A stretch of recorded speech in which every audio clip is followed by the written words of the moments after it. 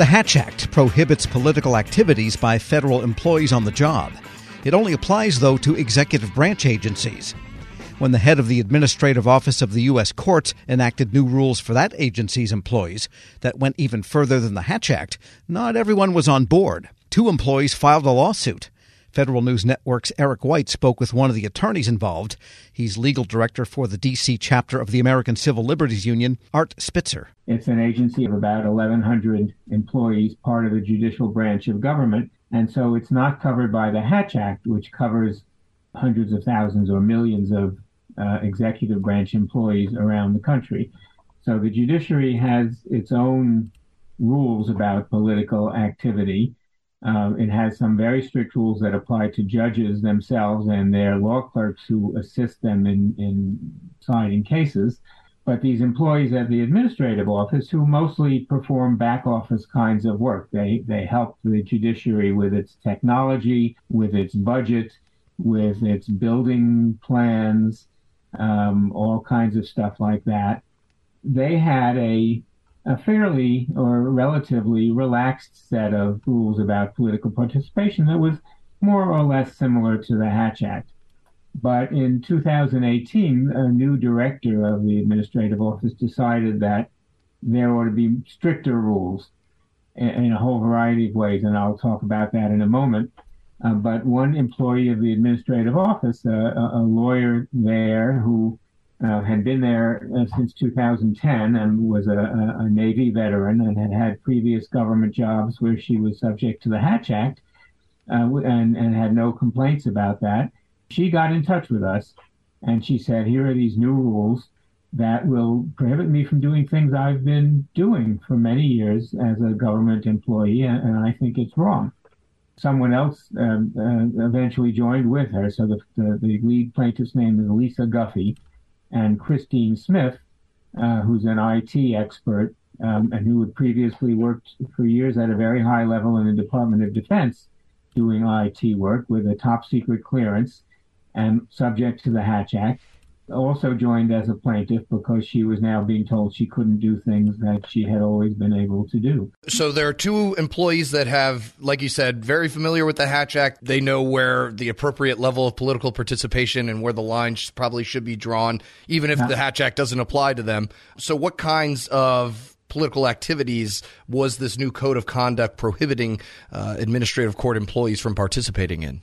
Right. So there were 9 categories, and I'll just run through them. Number 1 was expressing political opinions in public, including on social media or in letters to the editor. Number 2 was wearing political buttons or displaying signs on your front lawn or your bumper sticker on your car. Number 3 was driving voters to the polls on behalf of a party or a candidate. Number 4 was contributing funds, no matter how small, any amount, to a political party or candidate or action committee.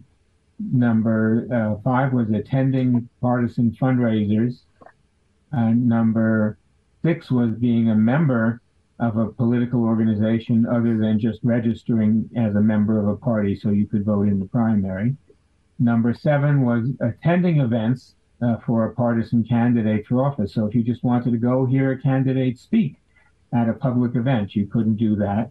Number 8 was organizing events for a partisan candidate. And number 9 was attending party conventions or rallies or meetings. So really, it pretty much covered the waterfront. There was hardly anything you could do other than vote. So we filed this case in May of 2018. We got a preliminary injunction from the district judge and then continued litigating the case to a final decision in April of 2020. And the judge ruled that 7 of those 9 categories were improper and issued an injunction allowing all employees at the administrative office to engage in them. The 2 where he felt the government had made a reasonable case to prohibit were driving voters to the polls on behalf of a party or a partisan candidate, because he said someone might see you doing that and realize that you were engaged in a partisan activity, and organizing events. Similarly, if you were the organizer of an event, he thought maybe that went too far. So that was his decision. The government appealed, They were not happy with that, and it went to the Court of Appeals, which, as you point out, decided it last week, decided it on August 16th. It was a panel of 3 judges. The opinion was written by Judge Walker, who's actually a Trump appointee. We were glad to see that he agreed with us in this case. And the Court of Appeals struck down all 9.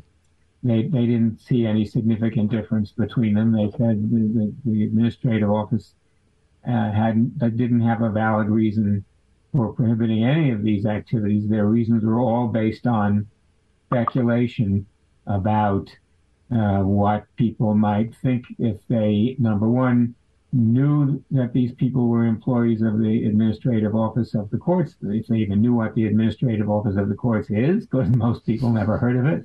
How would they know that someone who they saw at a rally or someone whose house had a lawn sign in front was an employee of the administrative office? So it was all just speculative, said the Court of Appeals, and struck them all down. They did, for technical reasons, limit the injunction to the 2 plaintiffs. So strictly speaking, only our 2 plaintiffs are now free to do all these 2 things. Now, the administrative office has several choices at this point. They could ask the entire court, rather than just a panel of 3 judges, they could ask the whole court to rehear the case. That's one possibility. They could ask the Supreme Court to review the case. That's another possibility. We're hoping they won't do either of those things, but they've got 45 days to seek rehearing. They've got 90 days to ask the Supreme Court to review, so we won't really know till more or less the end of the year. And they could say, all right, Ms. Guffey and Ms. Smith, you can do what you want, and the other 1,099, more or less, still have to obey the old rules, in which case we'd have to bring a new lawsuit. And presumably we'd bring it as a class action. But we are optimistic that they'll accept this decision and that they'll agree that the same rules should apply to all of their employees. With the exception, there's a small category of the very top level of supervisors at the administrative office that are in a different category and have different rules, and we didn't challenge the rules as to those, I think, 6 top employees. Yeah, I'm curious if the judges, you mentioned that they just threw out those 9 rules. Did they mention anything about the actual authority of the uppers that you just mentioned at the Administrative Court of the United States? Do they have the authority to do this to their employees? Did the judges mention anything about that? Could they issue other rules if they wanted to? They could, and we didn't challenge that. The administrative office can make rules for the conduct of its employees. They can make rules about, do they have to wear a shirt and tie? Do they have to show up for work at 9 o'clock? Can they work from home? Any agency, I guess, has a certain amount of authority to make rules for its employees, and there have been rules all along. They've just not been so crazy as these. So we didn't say you can't make any rules. We just said your rules have to be constitutional, and we thought these crossed the line to being a violation of the employee's rights under the First Amendment. Art Spitzer is legal director of the Washington, D.C. chapter of the ACLU, speaking with Federal News Network's Eric White. We'll post this interview at federalnewsnetwork.com/Federal Drive. Hear the Federal Drive on demand. Subscribe at Podcast One or wherever you get your shows. Leadership today, especially within the federal workforce, is being tested more than ever before. After an exemplary career as a former executive at the FBI, focused on policy and strategy, Sasha O'Connell, Ph.D., is guiding future federal leaders as the executive in residence in the School of Public Affairs at American University. Sasha joins host Shane Canfield, CEO of WEPA, to discuss her exciting career, the future of the federal workforce, and the lessons she's learned along the way. Hello, and welcome to the Lessons in Leadership podcast. I'm your host, Shane Canfield, CEO of WEPA, and today I'm thrilled to be joined by Sasha O'Connell. Sasha is an executive in residence in the Department of Justice, Law, and Criminology at the School of Public Affairs at American University, and spent the majority of her career at the FBI, and most recently as the organization's Chief Policy Advisor, Science and Technology, and the Section Chief of Office and Policy for the FBI's Deputy Director. Sasha, welcome. Shane, thanks so much for having me. It's a pleasure. Can you give us an example of someone early in your career that motivated you, and what did that look like? Sure, absolutely. So it sounds almost cliche, but it was the dining room table. So I grew up with a stepfather who spent 30 years at the Veterans Administration at the VA, and he talked at the dinner table. He started as a social worker and then sort of rose up into management, administration, and leadership. And his stories, right, and his approach really, really impacted me. My mom, interestingly, ended up in a career in public service. She was a prosecutor. She's currently a retired state superior court judge. But she had a big career change also in her 40s. She went back to law school in her 40s. So getting all of that in the mix at a young age at the dinner table really, really impacted me in really specific ways. Yeah, that's amazing. My father was part of the generation that took President Kennedy's call to action. And he took that to heart, and he went and worked at the Department of Interior and a number of other places in federal service. So it's catching when you're around it. You've held a number of leadership roles at the FBI, which is historically a male-dominated organization. What skills or traits helped you most as you navigated that? Yeah, it's an interesting and challenging sort of situation and question. One I don't think I still am reflecting on. I've been out of the FBI about 6 years, and I'm sort of still thinking about it. I think the bottom line was when I was there, and I really grew up there, I didn't know any different. I grew up with male cousins and brothers, and it was sort of a continuation of my existence. So it did, in retrospect, it was a really unique situation, but it didn't necessarily feel that way for me at the time. I think staying mission-focused, staying not about me, staying flexible in terms of problem solving all helped me. I will say there's resources today that weren't there when I was there, or certainly when I was starting out. There's a lot of affinity groups for women in national security, women in federal law enforcement. And I will say I think I would have really benefited from access to those kind of resources as I was coming up. I had both incredible mentors, men and women, women across the organization who I became very close with, who were incredible supports, not just getting the job and starting out, but sort of matriculating through. But again, I'm really sort of proud of and involved in some of the work of those external organizations that bring women across government, executive women in government, and those kind of organizations together, because I think it is really, really helpful as one moves through.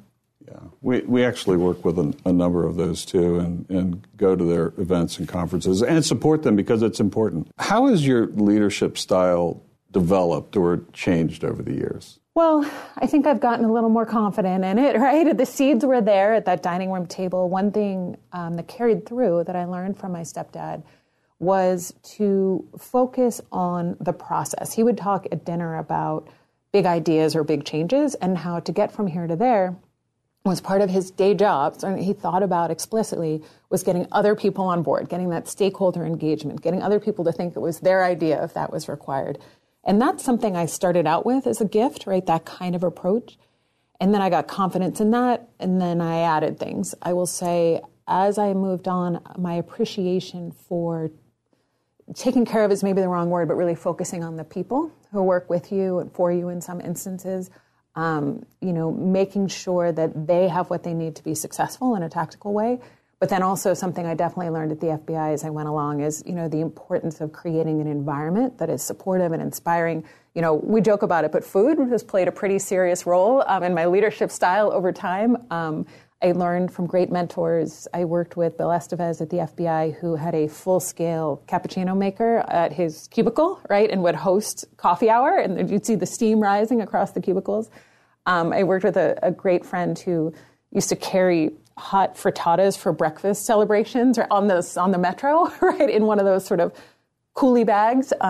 And so I think it's been additive in terms of learning, gaining confidence in my approach, and then adding these pieces as I go that I've certainly learned from mentors and colleagues. And clearly you never let anything get in your way. You were mission-focused, as you mentioned, and you just got the job done no matter what was in front of you. Well, I wish it was that easy. I mean, I think we had a lot of success.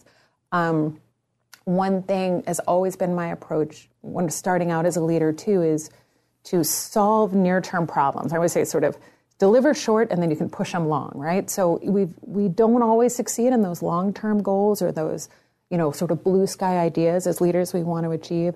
But we deliver on those short-term pieces, right? And you get that buy-in from the stakeholders, and then often you can push toward those bigger dreams, hopes, aspirations, and goals. I would like to say I was 100% on both fronts. I'm not sure your characterization is 100% accurate there, but I'll take it in this sense. Looking back, what's one piece of advice you might have given your younger self when you first started? Yeah, it's interesting today, too, working with students, I get that chance, right, to give essentially my younger self advice every day. And one thing we talk a lot about, and I wish I had thought more explicitly about, is really, it's about calibration, right? And so I always think Emeril Lagasse would say, like, a stove has dials for a reason, right? It's not like all hot or all cold. And I think it's the same here. In some ways, in my career, I had to learn to tone it down, right? And to, certainly at the FBI, sometimes you need to take that backseat at a meeting and wait to be invited to the table. And that's really the appropriate way to build rapport, relationships, and trust. Other times, I needed to learn to tune it up, right? To up the volume a little bit. I had a wonderful boss, Dave Schlendorf, who we were in a meeting together with big bosses at the FBI once, and I was working for Dave. And we left the meeting and we were walking back to the office, and I made a point. I don't even remember what the point was now. And he stopped in the hall and said, "Why didn't you say that in the meeting? You're not helping me, right? Telling me this now I have to go back and fix this." And I realized, sometimes you have to tone it down, sometimes you have to tone it up, and that modulation, that sort of volume control about when to lean in and out, if you will, that's, even just thinking about that explicitly for folks starting out, I think is really helpful because it's not one size fits all. Right. I totally agree and understand that. It isn't one size fits all. And a lot of leadership is described in bumper stickers, sayings, and I don't think that's realistic. I think it's situationally dependent, and you have to be self-aware and aware of your circumstances to adjust. That's well said. You're training the next generation, or helping to train them, federal leaders through AU's School of Public Affairs. How do you encourage young people to answer the call of federal service? I'm so lucky at AU. We draw in, right, students who are primed for this and who are passionate when they walk in our doors. Even with that population, there are headwinds, right? USA jobs, right? Just even getting educated, these pieces. So helping with that is a whole set of work. I'm also really passionate about, as you point out, reaching out to a diversity of folks who haven't even thought about these careers as careers. I had a conversation with a young woman the other day, and she was talking about law school.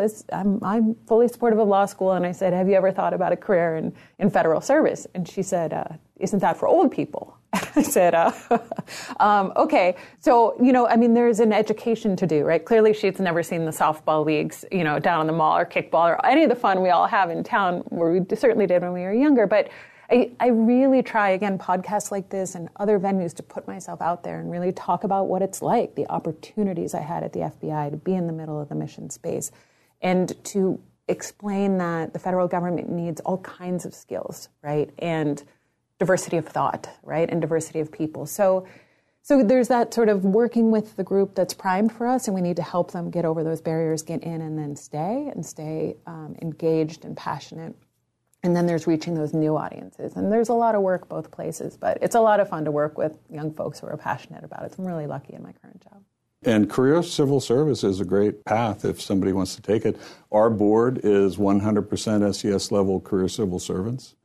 They are all dedicated. They have a real passion for what they're doing. They could go work anywhere, but they choose federal service.